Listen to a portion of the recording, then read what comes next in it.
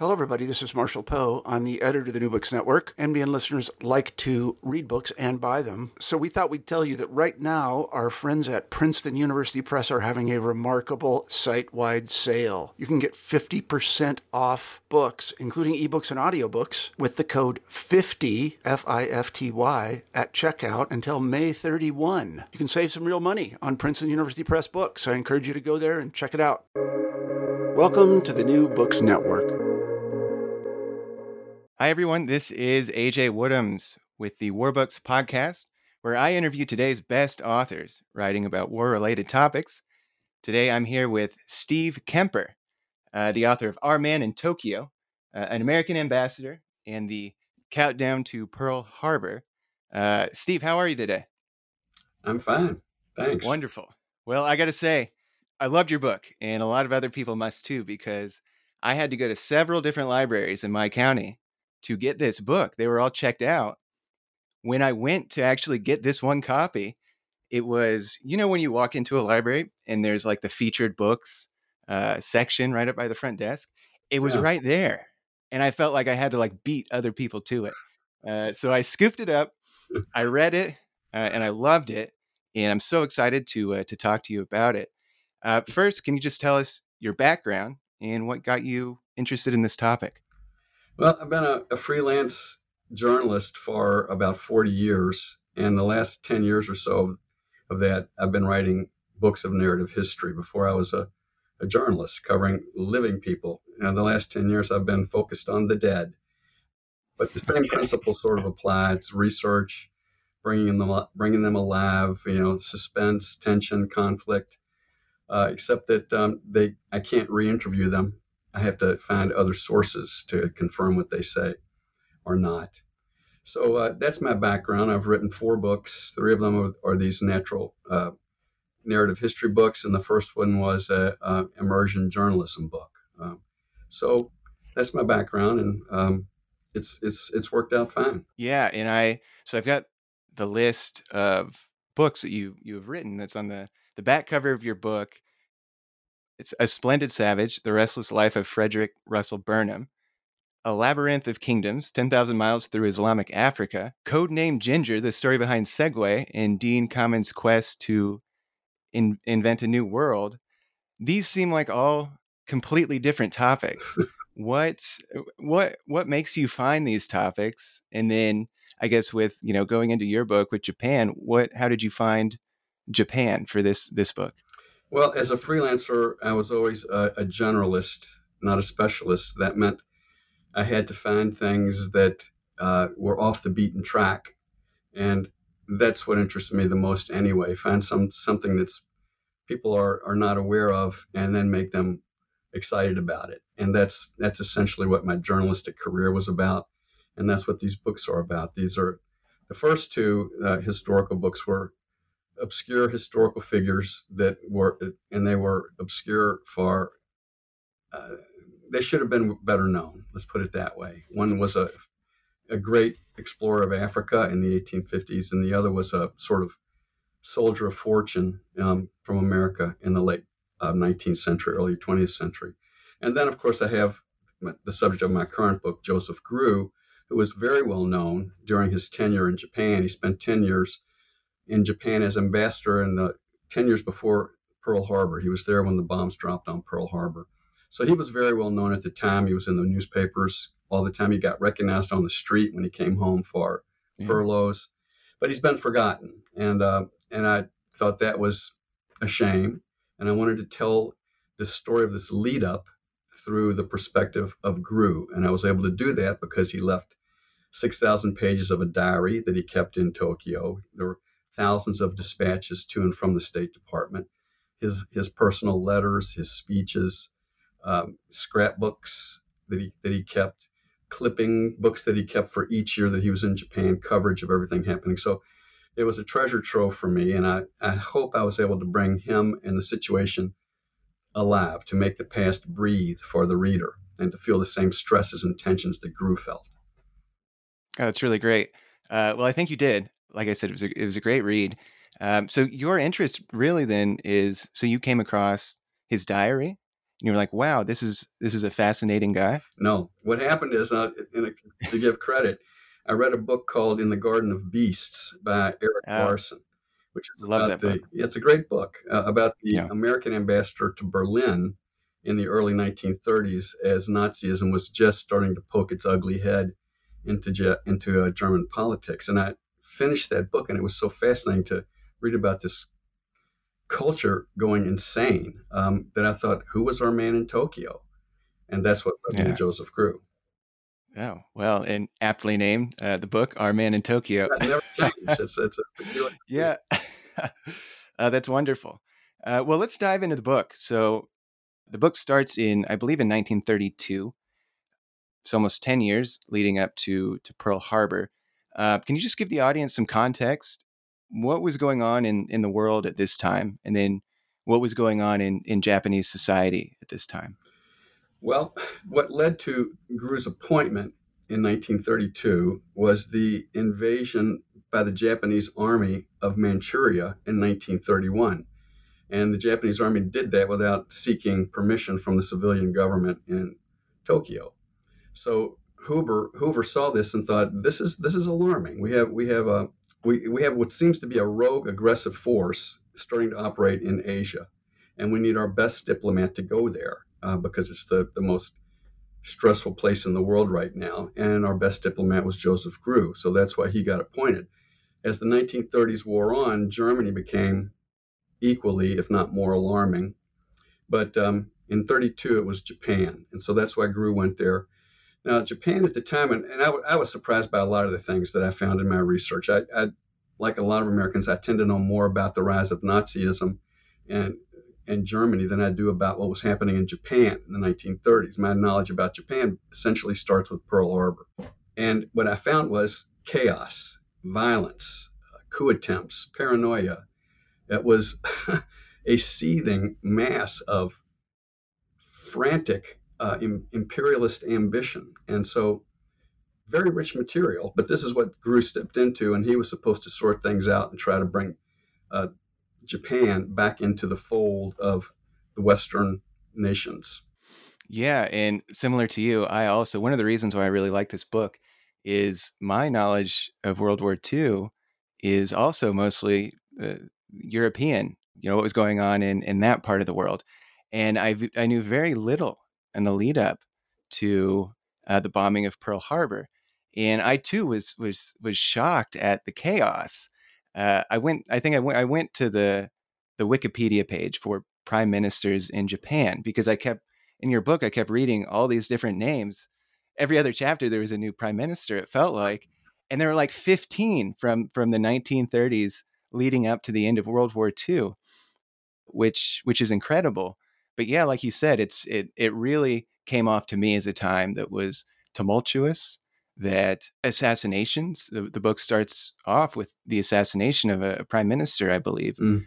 And it really just a chaotic scene that I had no idea about.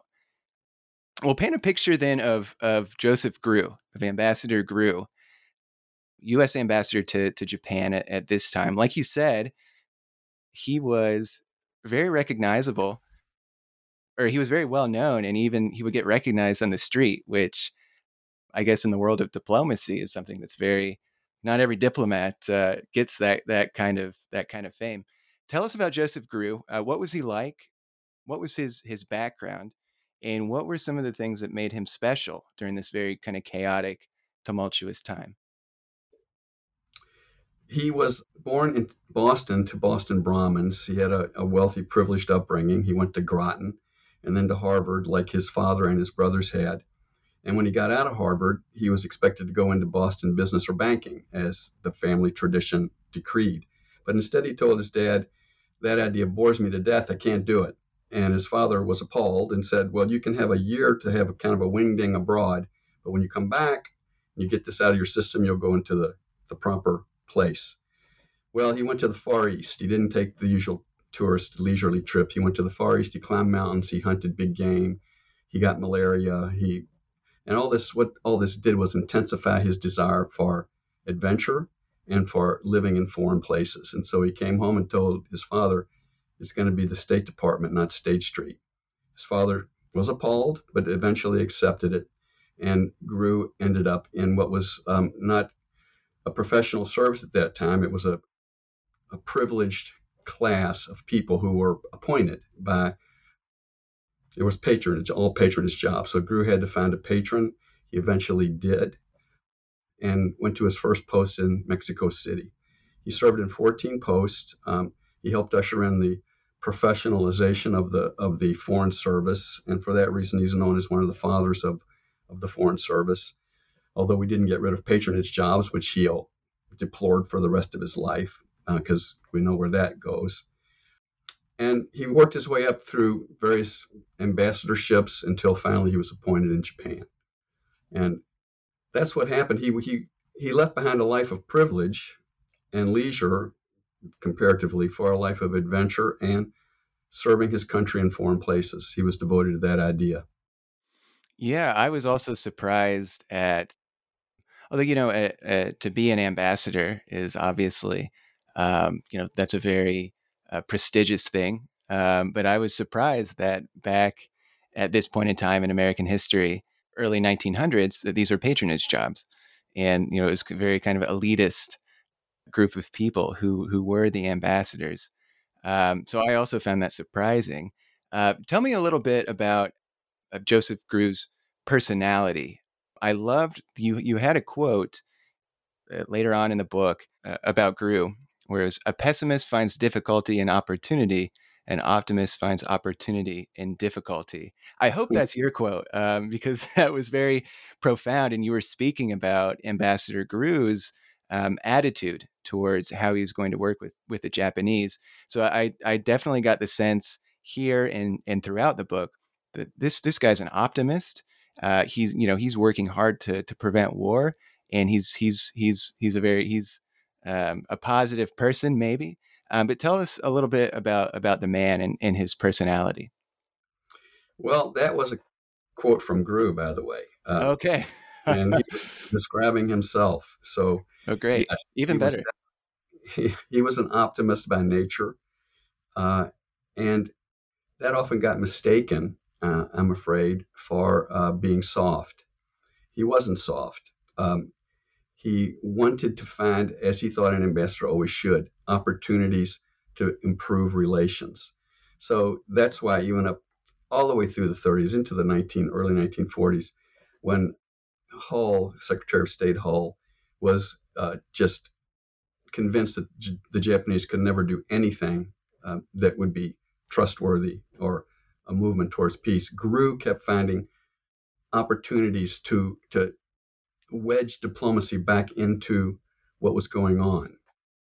That didn't mean he was naive or soft. It just meant that he was, in his view, a good diplomat, because you never give up. You never give up on the idea of peace. That's his main job as an ambassador. So he was certainly an optimist. He was diplomatic even in his diary. There's no scurrilous anecdotes in his diary. There's nothing. There's occasionally some irritation. A couple of times there's anger, but never anything, never anything juicy, I guess you could say, because he thought that his diary would be useful to historians in the future, and he didn't want to go outside the diplomatic channels that he had created for himself. So I consider him, and he was also, by the way, devoted to the idea that an ambassador should be empathetic to the country where he's posted, that you have to go in there trying to understand their point of view, their needs, their motivations, because if you don't, then you're not going to be able to make any headway. You have to understand what they're going through and thinking. And secondly, if you don't come in with that attitude, they won't trust you. So that they will not open up with what they really want. They won't trust you when you say that I might be able to get that for you. So he was really an ideal diplomat, in my view. Yeah, I mean, I definitely got that sense throughout the book, not just with his interactions in Japan with other Japanese diplomats and other diplomats from around the world, but even somebody from, he's got this privileged background. He's from Harvard. even somebody with that kind of background, I loved the anecdote where he's with Babe Ruth, and Babe Ruth's like drinking a Boilermaker. He's having a shot and a beer, and Ambassador Grew is living it up with him. I love that kind of dynamism that was in his personality, which probably made him such, an effective diplomat. Is you just kind of get the sense that people liked him, people enjoyed being around him. You're absolutely right. People liked him, even though anti-Americanism grew and became very poisonous during the 1930s. It was very rarely ever directed at Grew, because the Japanese understood he was trying to understand them. So he somehow escaped that, yeah, because he tried to be a diplomat. And he was also gregarious. He was charming. He was handsome. He liked people.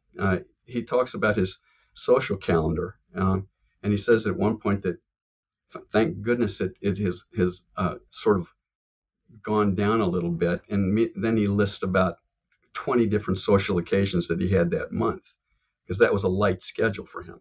So he liked being with people. He liked to get to know them. He thought that was an important thing for an ambassador to do. And people liked him in return. Yeah. Well, you talk about when Ambassador Grew first went to Japan. He had to learn a lot about Japanese culture. And I also found myself learning a lot from your book about Japanese culture. What were some of the things that an ambassador in the 1930s going to Japan, what are some of the things that an ambassador would have to learn about Japanese society? Well, that's a big one. The first thing, of course, for an ambassador, the main thing is, where are the levers of power and influence? Who do I approach if I want to influence policy, change policy, have any effect? And in Japan, it was really hard to find those levers of power because there were so many of them. You had the Diet, which was the parliament. Japan was a parliamentary democracy at that point. So you had the elected Diet, upper house, lower house. You had the cabinet, which was very important and powerful. You had the palace, because Japan had what they considered a divine ruler, Emperor Hirohito, who was supposedly the commander-in-chief and the head of state. Yet he had almost no power, because since he was divine, he wasn't allowed to make any decisions, because if he starts, when you start making decisions, you're going to start making mistakes. Well, gods can't make mistakes. So the way to cut out the mistakes is to give him no chance to make any decisions, which is an odd thing. And yet the emperor's desires, wishes, as communicated through his palace officials and other advisors, carried weight. And then, of course, you had the military, which became hugely important and influential during the 1930s. And their right-wing codependents, a lot of patriotic societies, they were called, who wanted to influence the government towards the militaristic stance that became more and more prominent in the 1930s. So Grew's trying to figure all this out. There was no Führer, there was no Il Duce, there was many different tunnels and a maze, and Grew had to figure out contacts, who to talk to, who to believe, and that's what he tried to do. Talk a little bit more about the emperor, because I actually knew also very little about Japanese society and their reverence towards the emperor. Maybe talk a little bit about the idea of the emperor in Japan, but also I'm kind of curious about Emperor Hirohito as a person too. What were his views, if we know, what were his views on the West, on as we approached war? Was he a hawk? Was he a nationalist? Was he a very right wing kind of person? Talk a little bit about the emperor. He's a very controversial figure, and most people are familiar with him from the war. And during the war, he was faithful to his country. He became more hawkish. He supported the military, because that's what you do if you're a patriot and your country is at war. Before that, though, in the 1930s, it seems very clear to me that he tended to have Western sympathies. He ate an English breakfast almost every morning of his life, because he was an Anglophile. He liked the United States. He wanted better relations with the United States. He sometimes instructed his new prime minister that you will appoint a foreign minister who wants better relations with the West, not someone who wants to undermine them. So he showed signs, to me at least, in the 1930s of alarm at the way his country was going, and yet he eventually got sucked into the plans of the militarists. So he's a complicated guy. He was a weak man, I think. He was a scientist. He liked to spend his free time studying marine organisms in his lab because he wasn't allowed to make any decisions. So he looked for things to do. He very rarely left the palace grounds because if you're a god, you don't do that much. Most Japanese never heard his voice until his surrender speech in 1945. Grew knew him. He had went to dinners there. He met him many times, of course, and his impression of him was that he was an odd man with some tics. He had certain tics. He had a very high voice, and yet he was considered a direct descendant of the first emperor who was sent down by the sun goddess 2,600 years earlier. So, and from that first emperor were descended the entire Nippon race, the entire Japanese race. So everyone in Japan had a little bit of divinity in them because they were all descended from this first divine emperor. And the story said 2,600 years, but the story was first fomented about a century before. So yeah, I remember reading that. So it gives you some sense of how odd the culture is. And Gru understood that the Japanese would do anything that their emperor asked them to do. People in DC thought that economic sanctions would work, the oil embargo might work, that all these different things that we tried might bring Japan to its knees. And Gru kept telling them, no, you don't understand the Japanese. They will fight until they are using sticks against our bombs. No one will surrender until the emperor says it's time to surrender. Yeah, and I've heard stories of even after the war ended, going all the way up to like the 1970s, where Japanese soldiers were still, doing as they were instructed to do. They weren't surrendering. They were still hanging out, guarding whatever hill that they were told during the war to guard 20 years after the war ended. Mm. And it's a really fascinating culture with, it's so strange as Americans, of course, we don't have an emperor, and to have that kind of reverence was something that I found very interesting to learn about in your book.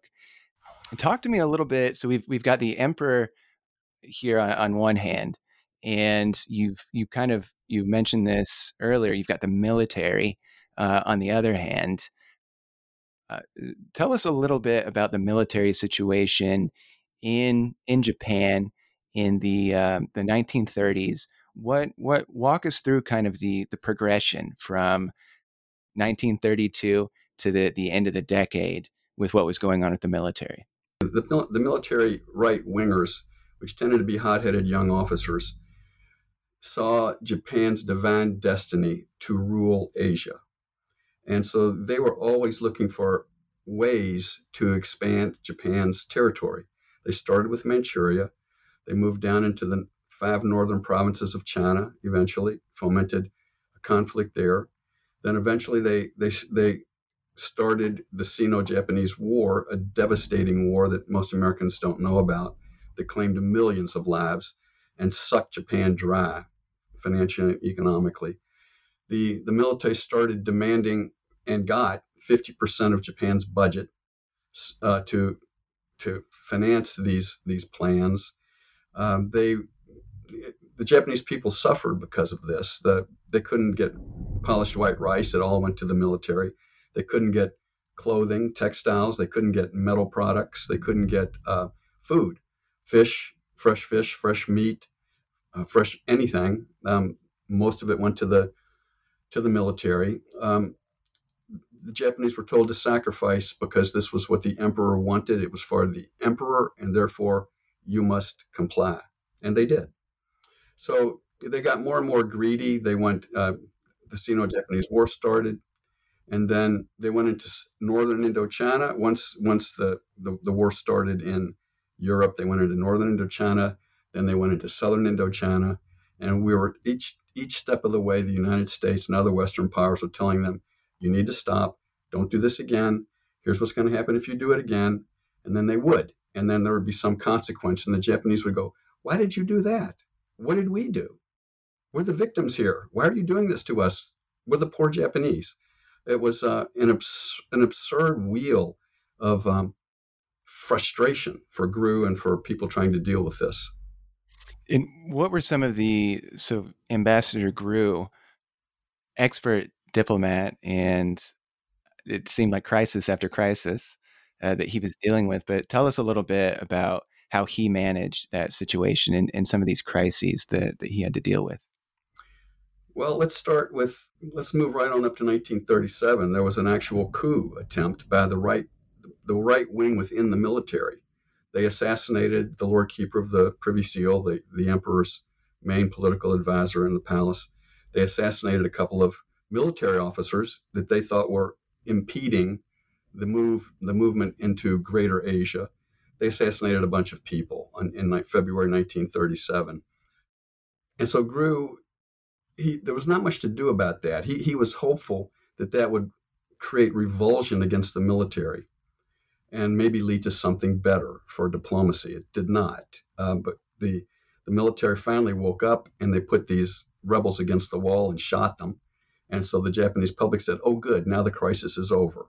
Well, it just made the army stronger because it made the people trust in them even more. Then in 1939, when the Sino-Japanese War began, there was a huge crisis in December as the Japanese approached Nanjing, the capital of the Chinese Republic. Chiang Kai-shek's forces were driven out. The Japanese took Nanjing.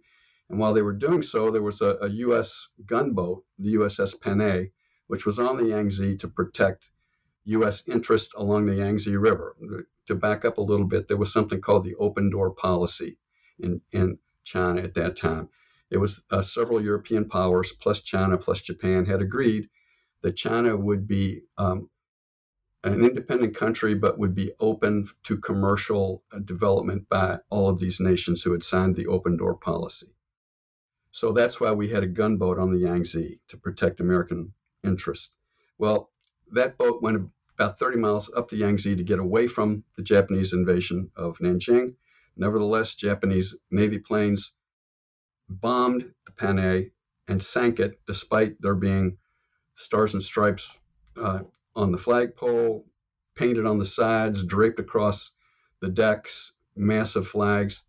And then army boats came up to the Panay and machine gunned and went on board looking for survivors. Meanwhile, the Navy planes were also strafing the people who had jumped off the Panay, attempting to find refuge in the weeds. So several Americans died, 30 were wounded, something like that. And GRU started packing his bags. He thought this was going to be a declaration of war. But he also was working his diplomacy. And eventually, with Hull and GRU and the foreign minister of Japan, who was appalled that once again the Army and the Navy had gone off the leash, they worked it out. And so war was averted. And, I can go on. I mean, there's just things like that constantly. When you mentioned how many prime ministers there were, well, GRU dealt with 17 foreign ministers in 10 years, 17. The cabinets kept falling. GRU would, towards the end of the 30s, early 40s, when a new foreign minister would come in, GRU would hand him a portfolio of offenses against U.S. citizens and U.S. properties in China. And by 1940, that list had over 300 incidents on it. I had no idea about that. That the Japanese were that provocative and continued to be. Always said, "Oh, we're so sorry. We'll investigate it, and if it's our fault, we'll pay recompense." They always investigated. They always found there was absolutely no responsibility on the part of the Japanese. That there was some reason it was the other people's fault, and so that's what GRU was dealing with too. He was constantly trying to say, You need to stop this. If you don't understand that the United States eventually is going to get tired of this, and you're going to suffer when that happens. Now, what was talk a little bit about? So, this is another thing I found very fascinating because on one hand, Ambassador Grooves, he's like you said, working diplomacy with the Japanese and all these different players, these different cabinets, navigating the military situation. Then on the other hand, back in the U.S., he's also he's coming up against a lot of obstacles with the State Department and specifically with the Secretary of State Cordell Hull. Talk a little bit about the relationship between Ambassador Grew and Secretary Hull, and just the larger kind of tension between him and the State Department. Well, Hull came in with Roosevelt as his Secretary of State, and he was a patient man. He was thoughtful and very highly principled. And Grew appreciated his high principles until they became impediments to any sort of negotiation with Japan. Grew was very flexible. He was a very practical minded political player, whereas Hull tended to insist upon principles. And that was fine until it didn't work anymore. So as the 30s wore on, Grew became a little frustrated with Hull and with his chief advisor on the Far East, a man named Stanley Hornbeck, who thought that the Japanese could not be trusted because they because they kept breaking every promise that they made and refusing to comply with any definitions of the way to do war. Japan sort of initiated this bombing of civilians, which became common on both sides during World War II. But Japan started that in China. So Grew was, as I said, I'm backing up a little. He was frustrated. He would propose possible avenues for diplomacy. Hull would say, "Okay, go ahead and try it," and then he wouldn't respond to what Grew had found out or what Grew had discovered. So the worst example of this, the most frustrating for Grew, was this proposal in the late summer, early fall of 1941 by the Prime Minister of Japan, Prince Konoye Fumimaro, to meet secretly with Roosevelt in U.S. territory to try to come to some agreements to prevent war, which seemed to be on the horizon. Grew was very excited by this idea, of course, because it had never been, no prime minister of Japan had ever left Japan, and the way Japan had been acting, there was nothing like this had come from them at all. So Grew wanted this to happen, and Secretary Hull smothered it. He proposed so many preconditions, all based upon high ideals, that would require Japan to do X, Y, and Z before we would even consider a meeting. And Grew kept saying, "Don't impose the conditions. Meet first and see what they have to say. If it's nonsense, we can return to what we were doing before." And Hull thought that would be a loss of prestige. He didn't think that Konoye would be able to keep any promises that he made because, for good reason, he didn't trust the Japanese to keep any promises. So that possibility died in the crib, and Prince Konoye resigned. General Tojo took over, and a couple months later, we had Pearl Harbor. Now, was Secretary Hull, did he have a tense relationship with most ambassadors, or from your research, was the tension specific to Ambassador Grew?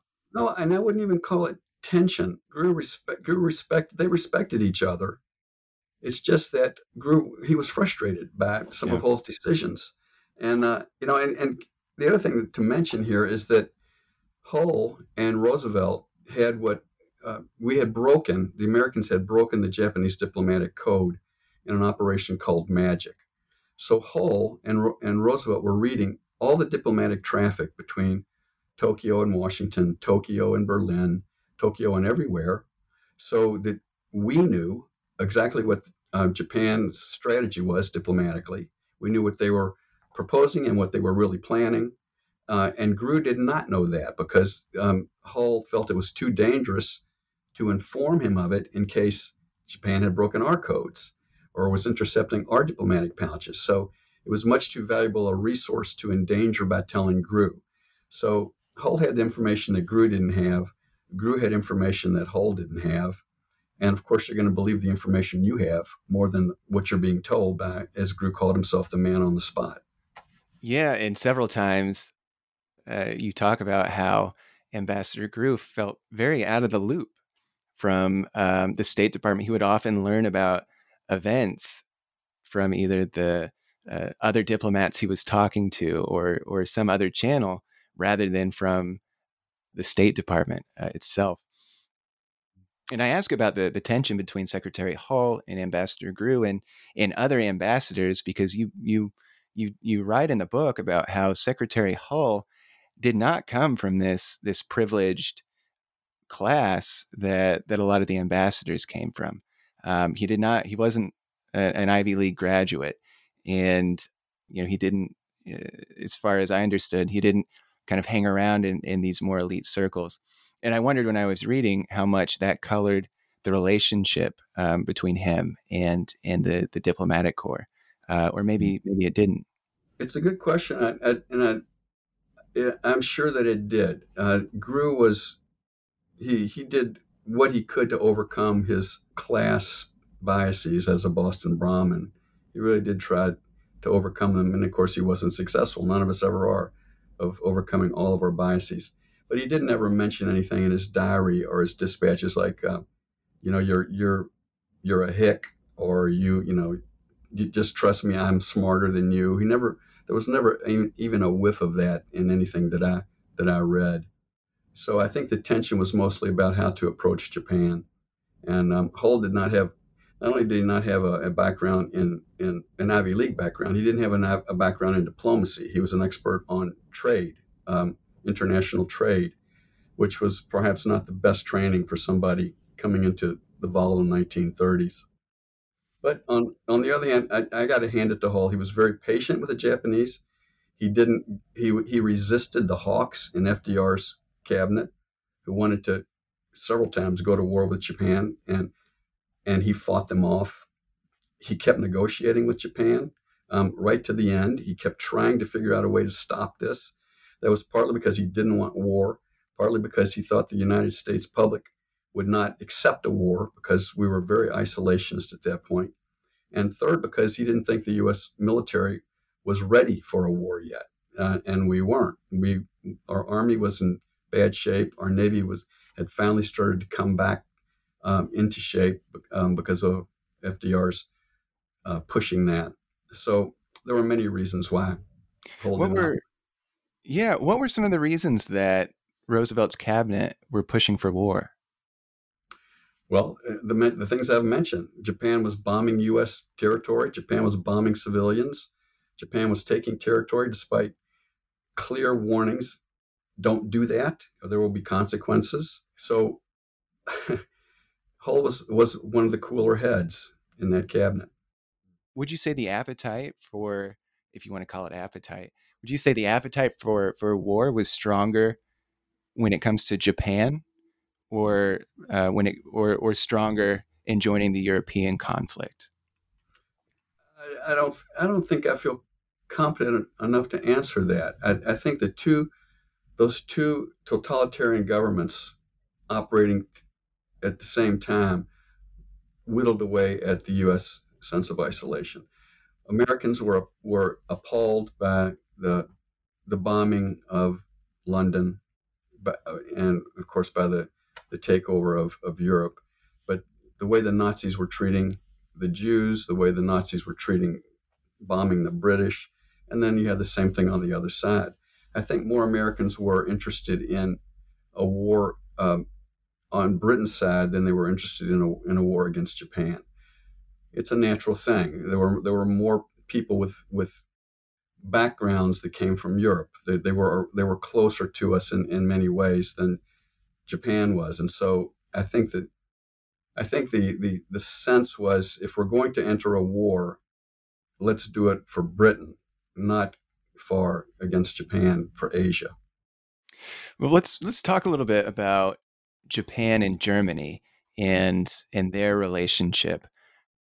So throughout your book, you get the feeling that, I mean, there are in within Japanese politics, there are people who admire Hitler and admire Germany in the early 1930s, and that really, you really get a sense that that really grows throughout the decade. Tell us a little bit about the relationship between Japan and Germany, and then ultimately why Japan decided to ally itself with Germany. Well, that was another surprising thing to me. I thought that Germany and Japan were joined at the hip from the start, and they were not. They had a very peculiar relationship throughout the 30s and early 40s. As you said, there were many in the Japanese military who were enamored of the totalitarian model and Hitler's territorial ambitions. That's exactly what they wanted for Japan.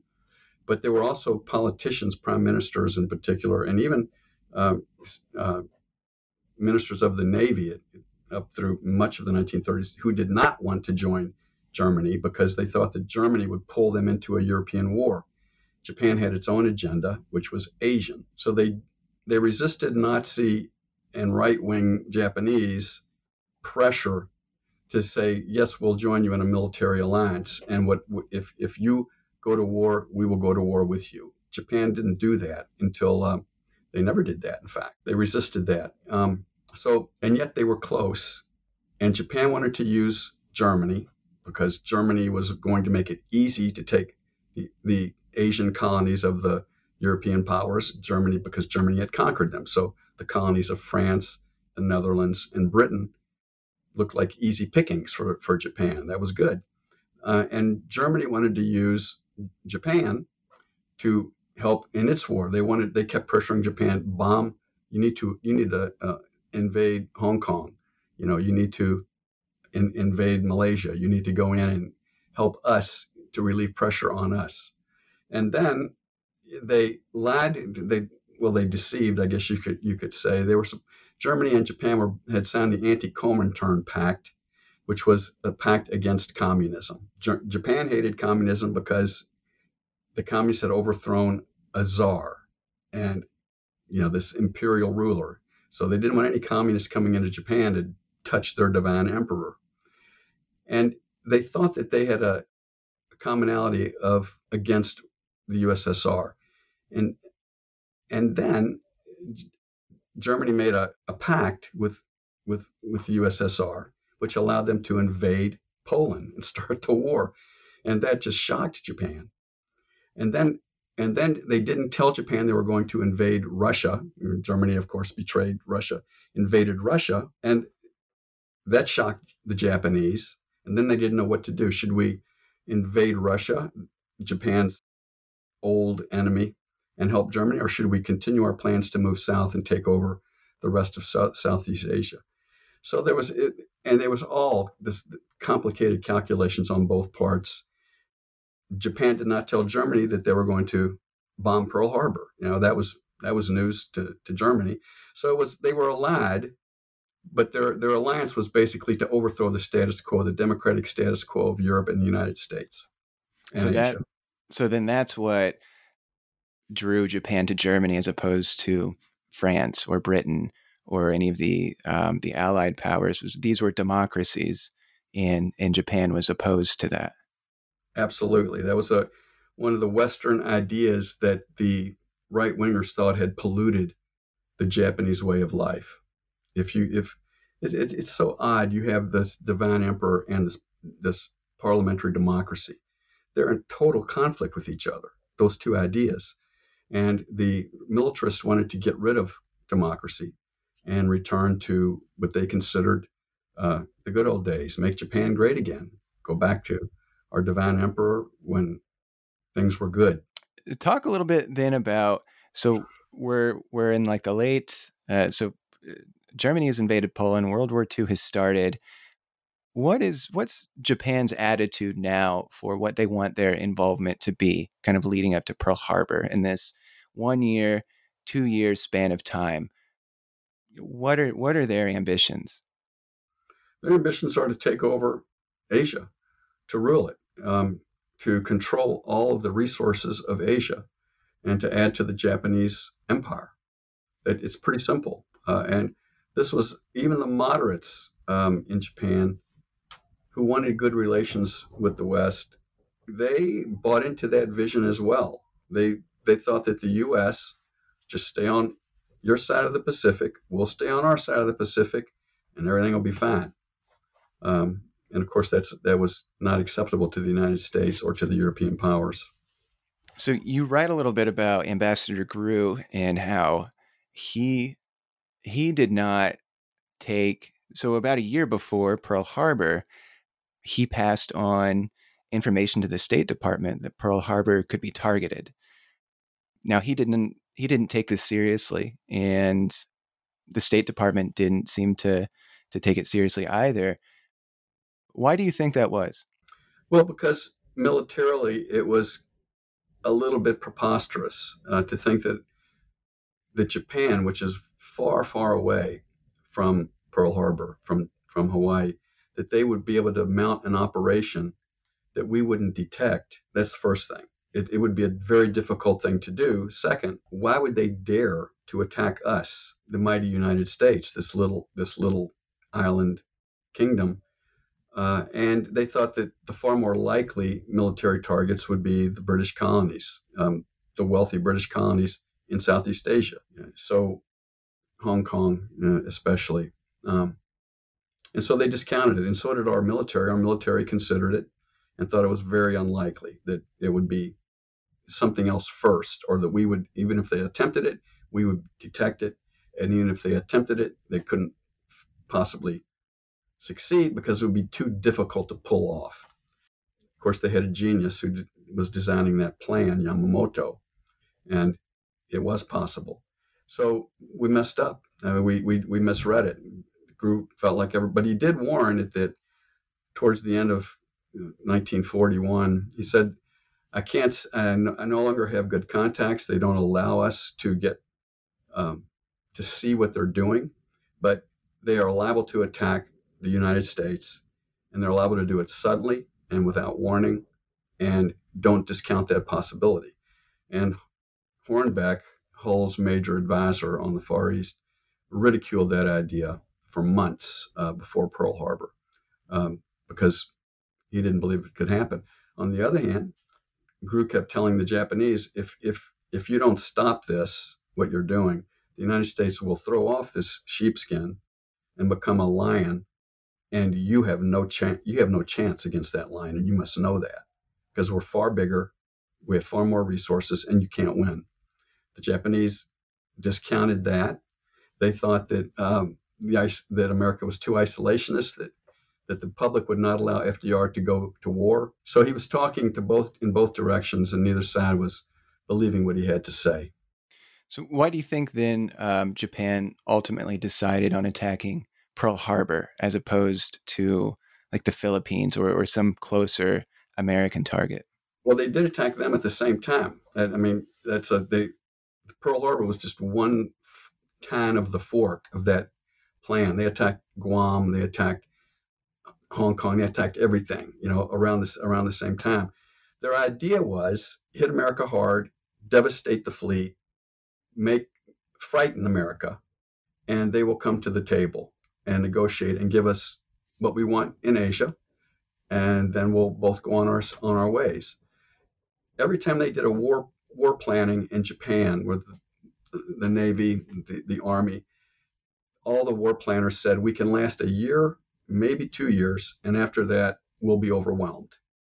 They knew they couldn't go into a long war, so they wanted to cripple the United States, scare them, get them to the negotiating table, and solve the issue that way. So, Americans aren't like that. I mean, that's not the way it's going to work. Sure. So tell me then about, let's say we'll do like a week before and day of Pearl Harbor. Tell me about Ambassador Grew and what his immediate focus was. He got more and more pessimistic about what was up ahead, but he kept looking for ways to get around that pessimism and find some kind of avenue. Um, and he couldn't. So I'll tell you about the day of the Pearl Harbor attack, because that's pretty dramatic. He, the night before Pearl Harbor, FDR sent a telegram to Hirohito, a direct communication to the leader of Japan, saying, we need to stop what seems to be about to occur. We are the two leaders of our country. We can stop this. Let's do it, because war makes no sense for either of our countries. The Army Telegraph Office held that telegram for 10 hours before Grew got it. It didn't make any difference at that point, because the Japanese ships and planes they'd already gotten their orders. But anyway, at midnight, Grew took that telegram over to the palace, over to rather the foreign minister, and said, I need to deliver this to the emperor as soon as possible tomorrow morning. Can you arrange it? And the foreign minister knew that the planes were on their way, but he said, yes, I will arrange that. So the next morning, Grew got up and he had an urgent message from the foreign minister, come see me right away. And he thought, well, that was quick work. I guess he's figured out, got me an appointment with the emperor. He went over there, and the foreign minister, whose name was Togo, handed him a document saying the negotiations are over. Thank you for your efforts. Nothing about war, nothing about that. Pearl Harbor had been hit hours before. So Grew went back and thought, well, we'll just have to start over. I'll figure something out. He put on his golfing clothes. He was going to play golf. He's about to leave, and he hears the newsboys out in the street calling the headlines, Japan bombs Pearl Harbor, declares war on the United States. That's how he found out about it. That's incredible.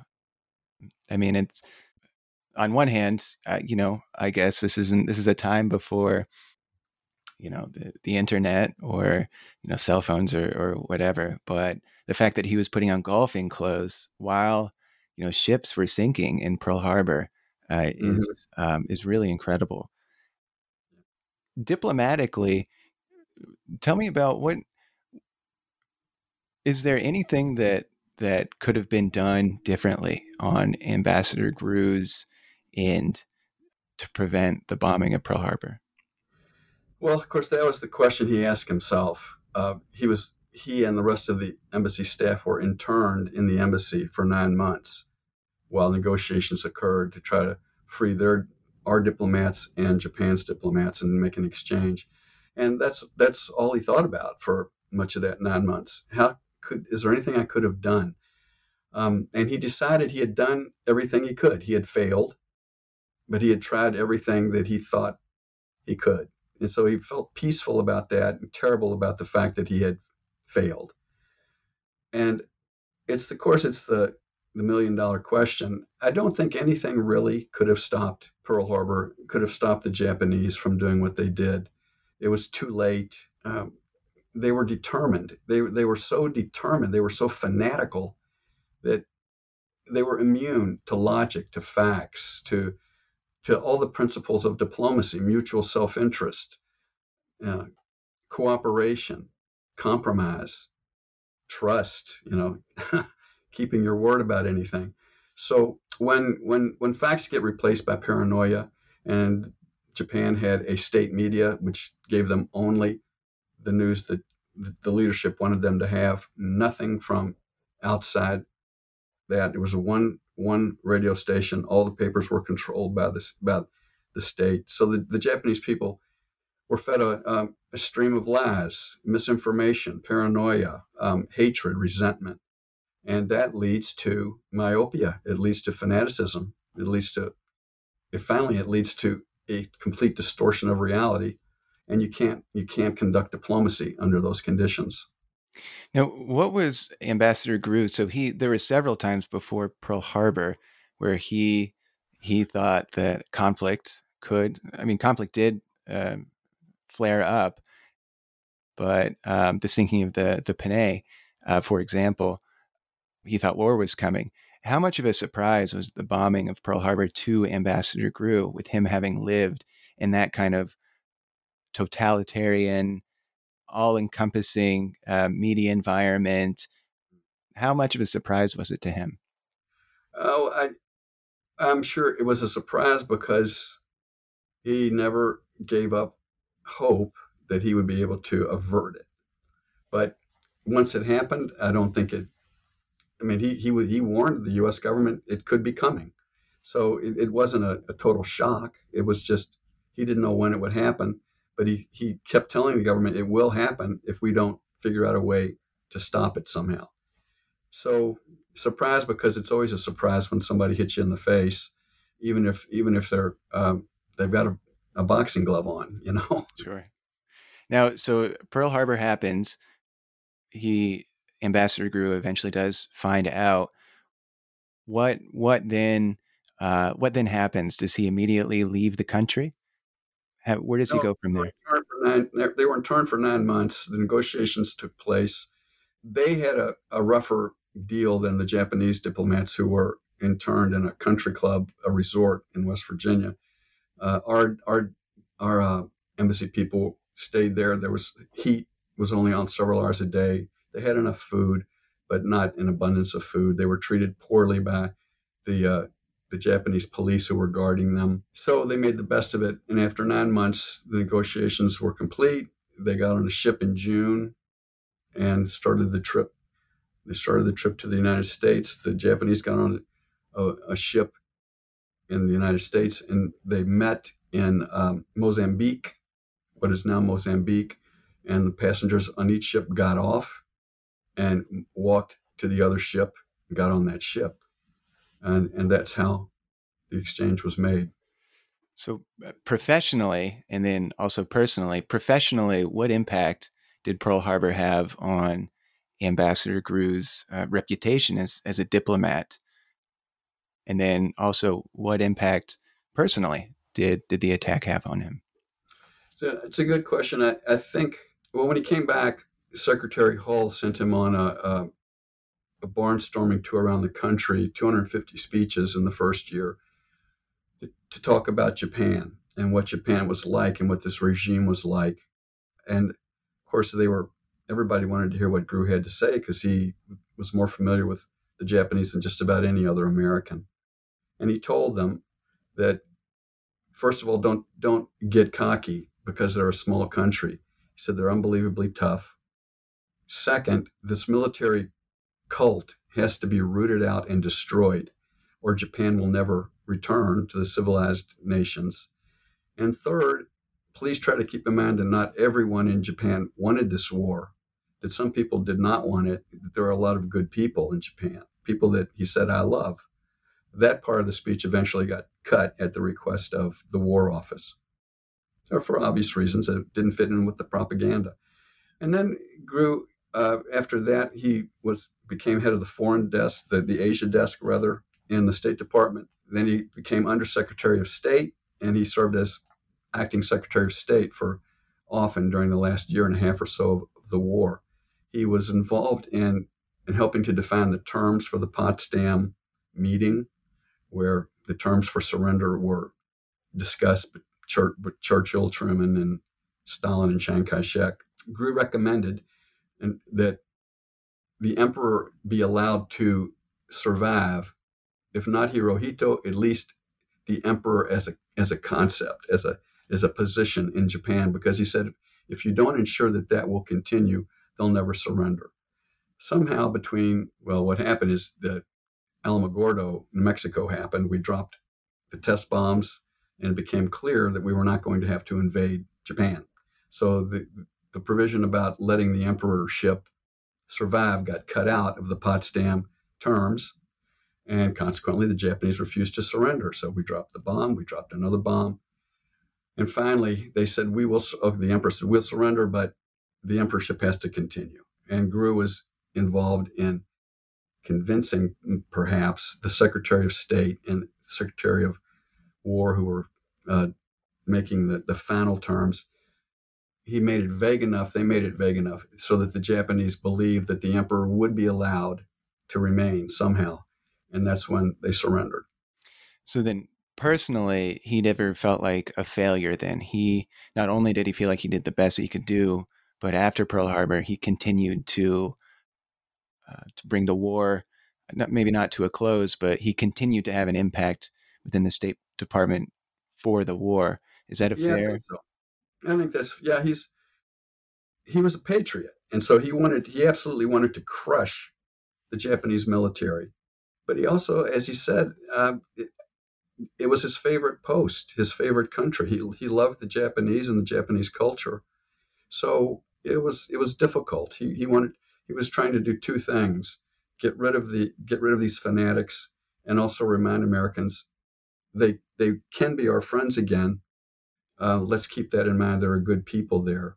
And he never returned to Japan, which I think is pretty telling because the war ended in 1945. He didn't die until 65. And so he could have gone back and he didn't. And he in one letter, he wrote, I didn't want to face my old friends as a conqueror, which I think is an interesting Yeah. point.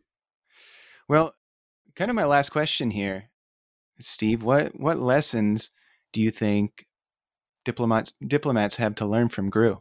Well, I suppose one is never succumb to the idea that war is inevitable. Keep working.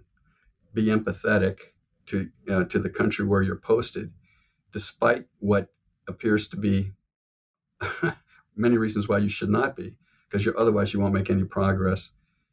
And third, keep in mind that no matter what you try to do, you still may fail if you run up against fanaticism, lies, misinformation, deceit.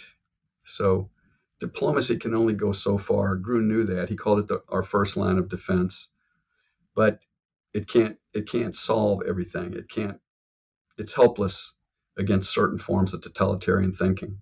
Wonderful.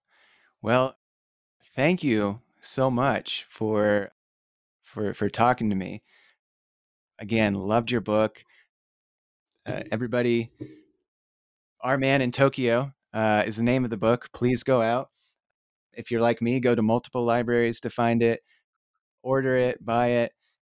It's really I think for one of the reasons that you said, Steve, Americans just don't know so much about the lead up to Pearl Harbor in Japan. It was so fascinating to me to just learn about that. Me So too. yeah, wonderful. Well, Steve, where can people find you? Are you on social media? Where can people get in touch or check out your work? I have a website. It's www.stevekemper.net. And there's information on there about the book and my other books. And there's other podcasts that I've done. People aren't sick of my voice at this point. They could hear more of it there. I'm not on social media. So, Okay, good for you. yeah, Wonderful. All right. Well, thank you everybody for listening, and take care. thanks.